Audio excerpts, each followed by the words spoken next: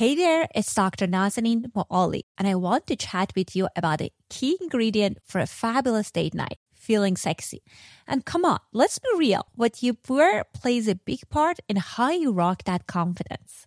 That's why I'm thrilled to introduce you to Quince. Quince brings you premium European linen dresses, blouses, and shorts starting at just $30, along with washable silk tops, 40-karat gold jewelry, and more. And guess what? All of their goodies are priced 50 to 80% lower than similar brands. By teaming up directly with top factories, Quince skipped the middleman and hands us the saving. Plus, they stick to factories with safe, ethical practices and top-notch fabrics and finishes. How awesome is that? Picking from Quince's website was tough because they have a ton of fabulous choices. I ended up going for their 100% washable silk sleep dress in champagne. And let me tell you, my husband was floored. He's convinced whoever rocks this is in for a blast. I'm going to record some content on that dress so you can see how fabulous is that dress. Elevate your date night style with Quince. Pop over to quince.com/sexology for free shipping on your order and 365-day returns. That's quince.com/sexology to get free shipping and 365-day returns. Quince.com/sexology.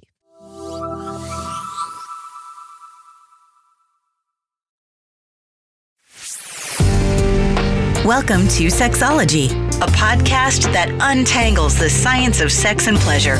And now, with this week's episode, your host, clinical psychologist, Dr. Nazanin Moali. Hello there. Welcome to episode 6 of Sexology Podcast. I'm your host, Dr. Nazanin Moali. First, I want to say Happy Valentine's Day to you, whether you're single or part of a romantic couple or triad. I know this is a day that many people celebrate relationships, but I hope if you're single, you take some time off to celebrate life and enjoy this holiday. I am super excited about our conversation today. I interviewed Dr. Loni Barbach. Dr. Barbach is a couples therapist for more than 3 decades, and she has numerous publications. She's the past director of clinical training at UCSF Human Sexuality Program, and she's one of the pioneers in creating women's pre-orgasmic group treatment programs. It's funny that first time I heard about Dr. Barbach was at American Psychological Association conference in San Diego many years ago. I was browsing through different books, which you know how things are at conferences. It's like very dry scientific books. And out of blue, I saw her book, which is erotica. It was called The Erotic Edge, 22 erotic stories for couples, which I found fascinating, and I purchased it. And I found, oh, cool, this is a person who's doing very interesting and different, this is a psychologist who's doing different and interesting things. And after I finished reading her book, then I did more research and I got familiar with her other works. And she has many different publications on female sexuality, couple sexuality, and also relationships. In our conversation today, we talked about sex and orgasm, and also we talked about mismatched desire among couples. Without further ado, here is my conversation with Dr. Loni Barbach. Welcome back to another episode of Sexology Podcast. My guest today is Dr. Loni Barbach. Dr. Barbach is a clinical psychologist, and she's been in practice for several years, I would say several decades. Mm-hmm.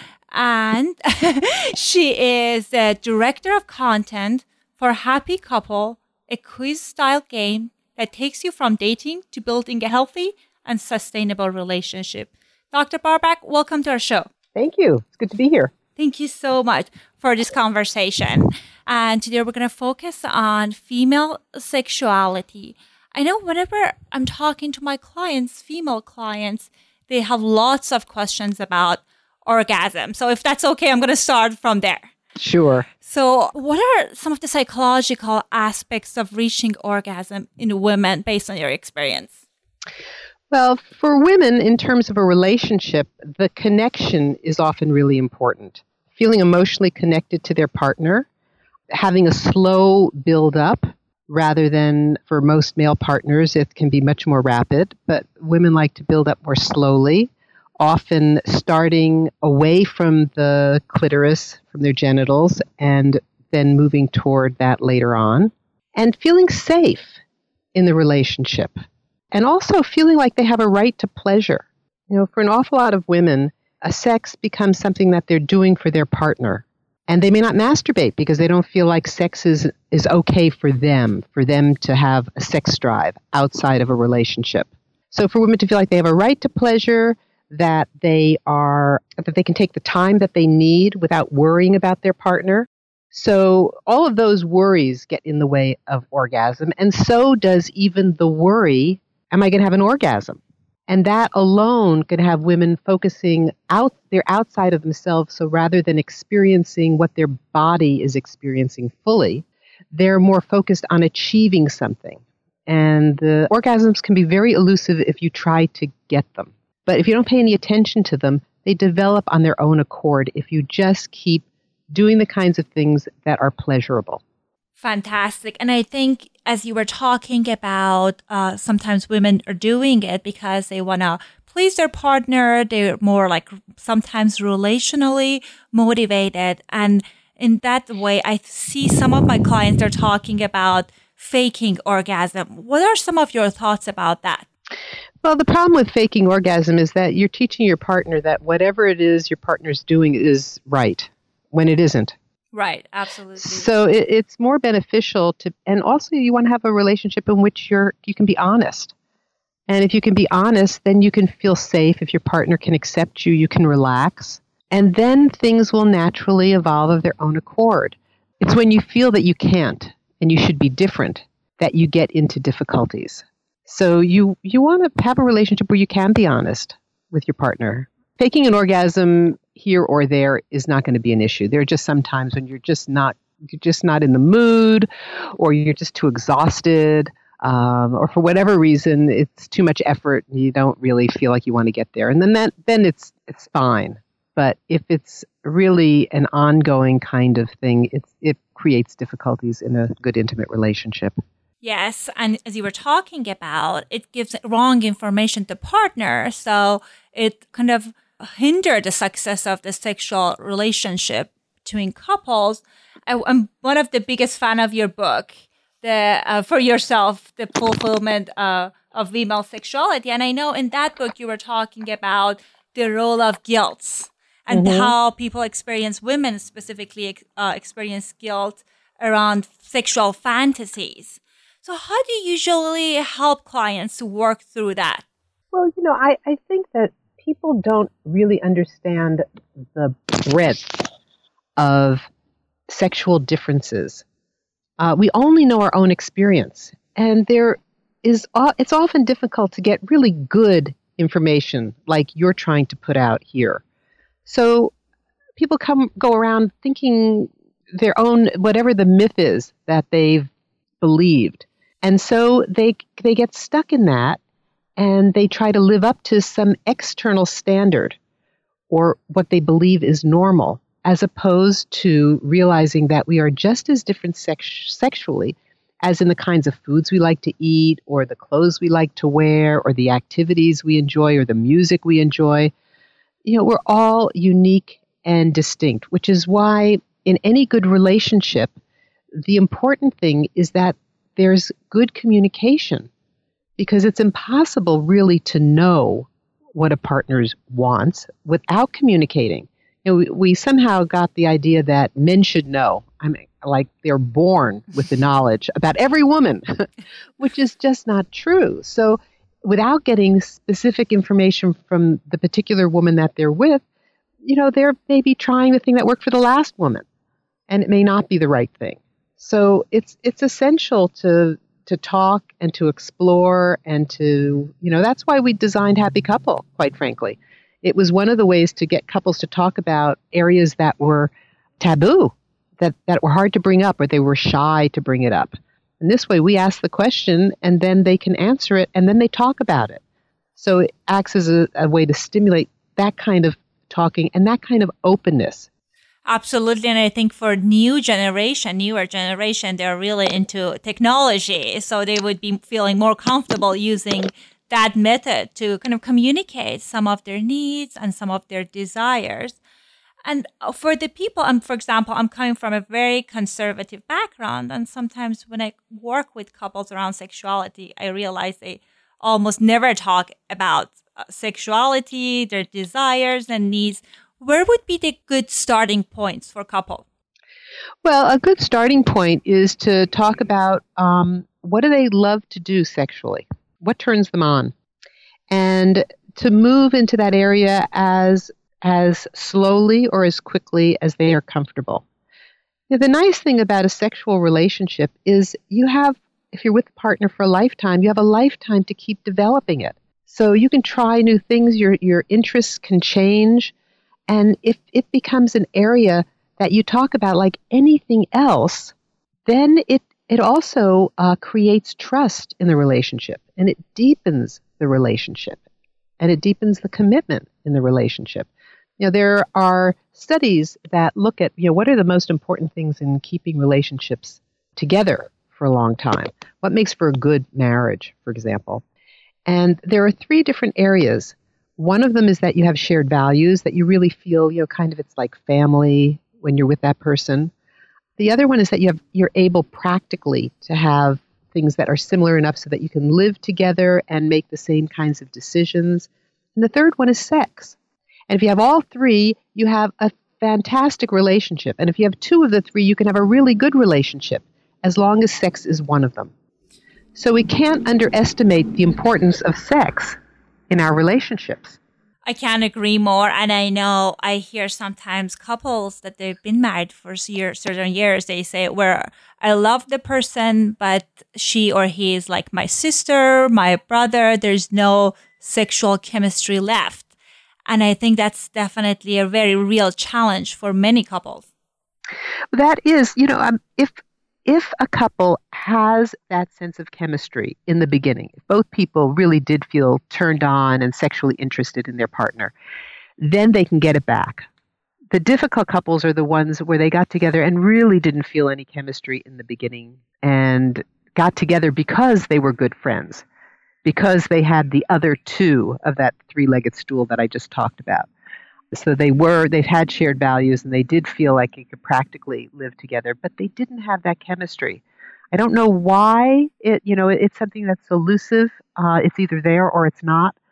But if you do have it, then usually what's getting in the way of having a good sexual relationship ongoing is, 1, boredom, that a couple gets into a routine and they don't try anything different, or their lives are very, very busy and they don't make time for sex, or they don't make time to prioritize their relationship so that they're spending real quality, intimate time together, not just sexually, but going out together and just, having a dinner together, not having the kids if there were kids involved, so that they can, keep that intimate feeling going.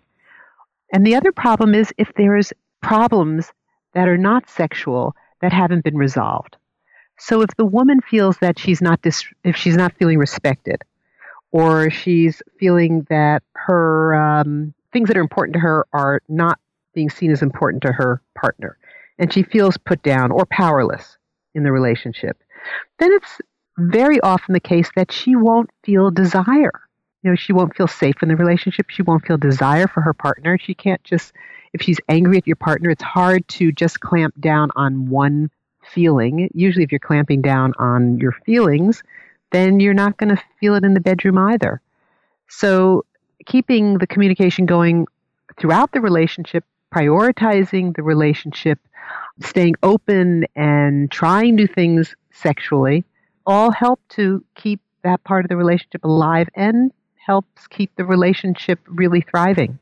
It totally makes sense. And I know communications are one of the big challenges that many couples experience, because as you mentioned, if there are strong emotions that are kind of keeping couples away from each other emotionally outside the bedroom, it definitely impacts their intimacy as well. And one of the other things that you were talking about that was fascinating was about desire. One thing that I hear from some of my clients is that they feel connected to their partners, but they just don't experience the sexual arousal and desire on day-to-day basis. What are some of the things that kind of hinders women to experience the arousal? Well, if for a lot of women, first of all, there's not the same thinking about sex as often as is true for men, and the amount people think about sex day to day actually decreases with age, and after menopause, it can go down quite low. However, once in bed starting to make love, most women feel turned on if there is nothing that is inhibiting it. So as I said, if they're not feeling upset with their partner for any reason, they are usually ready and willing, providing they're not exhausted. Because one of the issues that can happen in relationships is that there's a discrepancy in desire. So one partner has a higher need or drive for sex than the other one. And this is one of the many differences that we have. How often do you want to go to the movies? Or how often do you want to, have a particular meal for dinner? It's different from person to person. But when it's in the area of sex, it's experienced as much more personal. So the person with more desire kind of feels unloved and undesirable, and the person with less desire starts to feel inadequate and guilty. And the person who has more desire starts to try to have sex maybe even more than they're really interested because, they never know. Maybe tonight will be the night. And the person who wants less sex feels like it's being constantly put upon them, and they resist even though they might not if it were less frequent. So being able to accept differences and talk about them and come up with something that's going to work for the two people involved is the essential thing, without there being something about somebody's oversexed or somebody's undersexed. Right. And I know that as you were talking about, when a partner initiates sex, and if it's a pattern and the other person is not feeling ready and they have a mismatch of desire, that some people experience it as a rejection, and it impacts their relationship. I've seen it drastically. Yes. Yeah, it could be I just saw a couple recently where discrepancy in desire was there from day one. Now, they are both turned on to each other, and they have a good relationship. But the feelings of being undesirable and not important and feeling like I have to resist, I feel guilty or there's something wrong with me, were so great that it started to impact the sex that they did have until this couple wasn't having sex at all. And it was, them realizing that this was just a difference. And how are we going to work it out now? Enable them to start changing. There were other things going on in the relationship as well, but that made a big difference because it changed that push-pull battle that they were in. Yeah, and I think I really liked it when you compared it to other things. People have different tastes, and like as far as the frequency of the movie they want to go to theater, or like kinds of the food they like. And I think the communication and talking about it can create this understanding among couples. And I know just giving feedback around sexuality, around sex, sometimes it's very challenging and sensitive.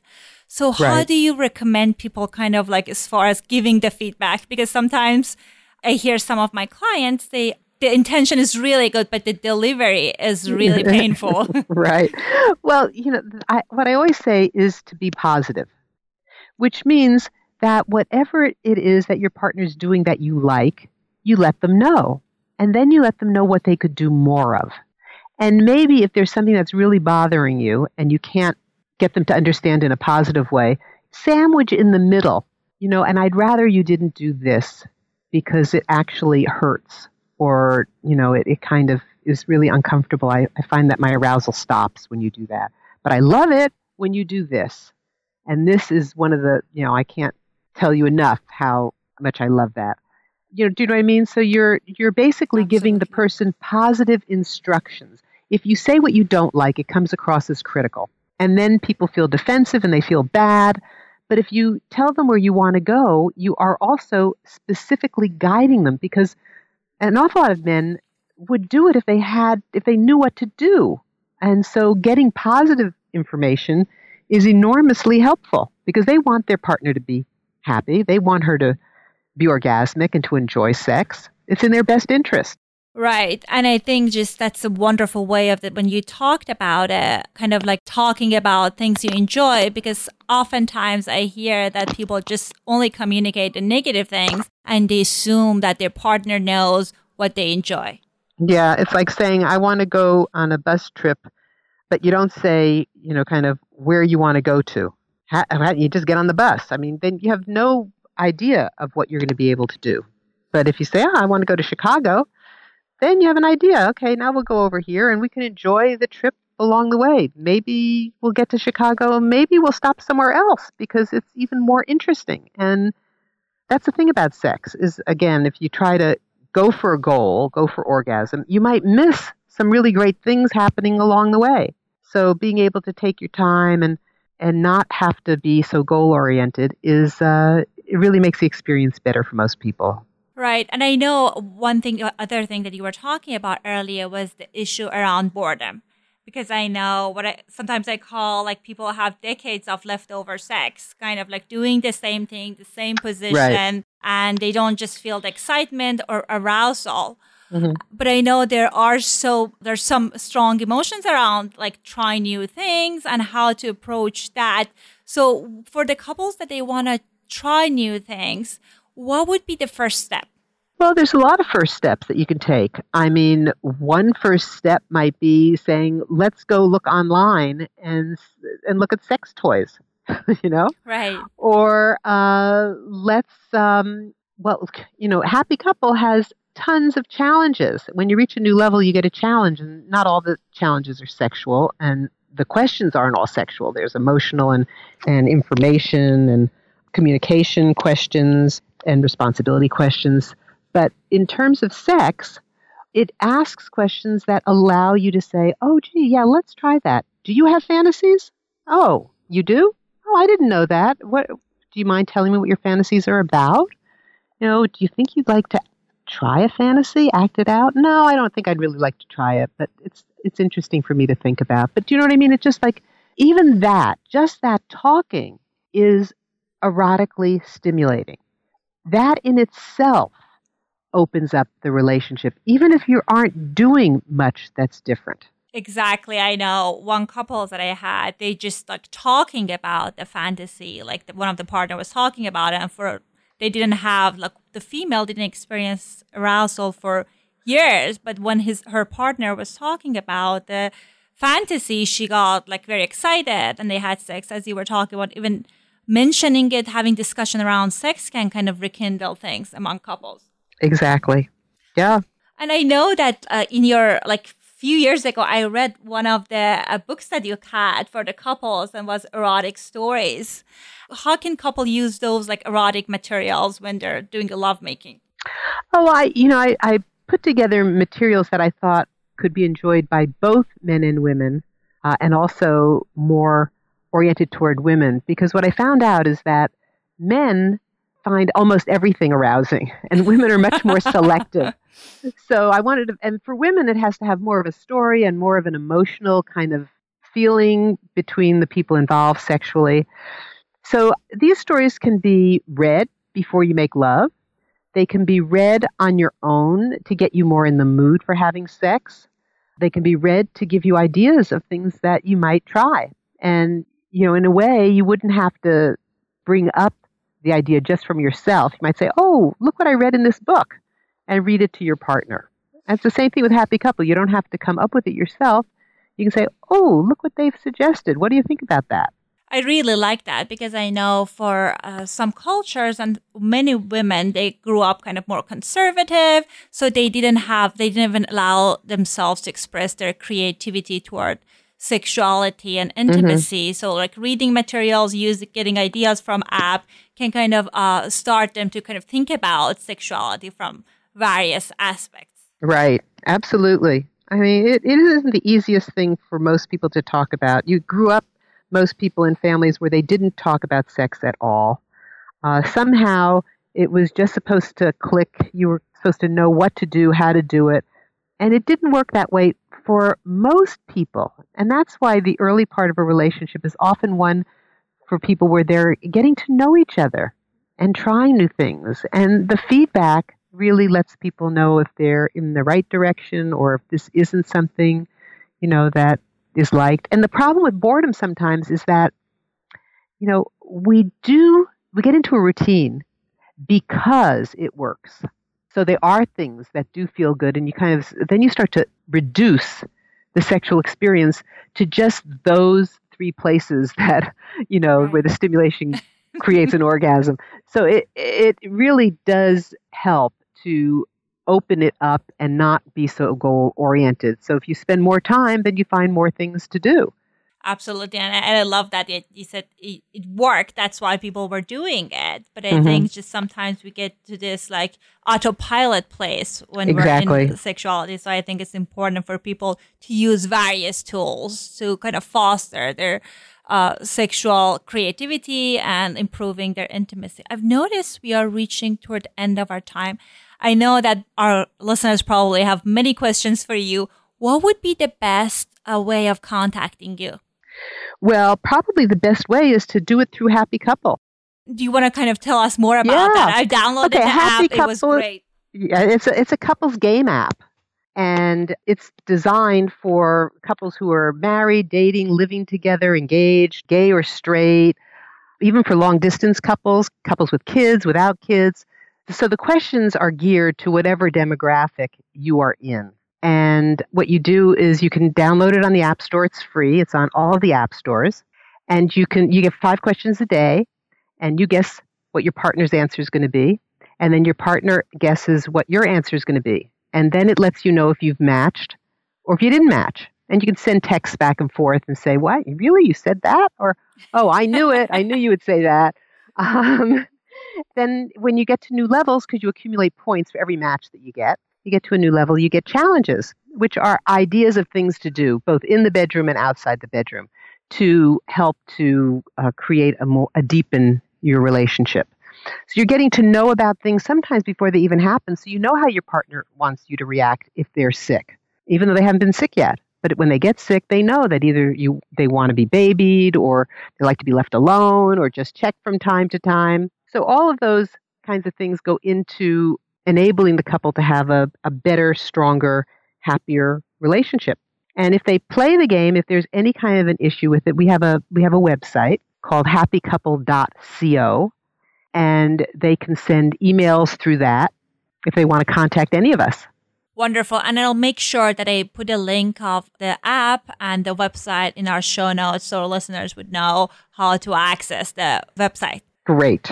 Thank you so much for your time. It was definitely an honor to talk to you. And thank you so much for sharing your wisdom with us. And thank you. And I hope we'll be in touch again. I hope you enjoyed my conversation with Dr. Loni Barbach. It's funny that before I started interviewing her, my intention was to focus on orgasm. I know I work with many women and they have lots of questions and concerns around orgasm. And knowing that she's a pioneer in the field of female sexuality, I wanted to ask her about these questions. And when we started talking, I was so excited that I felt I was all over the place. But I feel she has so much wonderful information that I wanted to learn more about. So my apologies if I wasn't on topic. If you haven't read her books, she's a fantastic author. My favorite book is For Yourself, The Fulfillment of Female Sexuality, that she goes into detail about various aspects of psychological, social, and biological factors that plays into one's sexual experiences. Before we end today, I wanted to ask you to please let me know if there's any topic or any areas that you would like to learn more about. So far, I've been going based on the feedback I got from my listeners from the other podcast I have. It's in Farsi. But I would love to hear from you. My email is drmoali, DRMOALI, @sexologypodcast.com. If you have a moment, I really appreciate if you leave us an honest review on iTunes. And happy Valentine's Day. Thanks for listening to the Sexology Podcast. For more great content, visit www.sexologypodcast.com. Please be advised that information presented on this podcast is not a substitute for seeking help from a licensed mental health provider.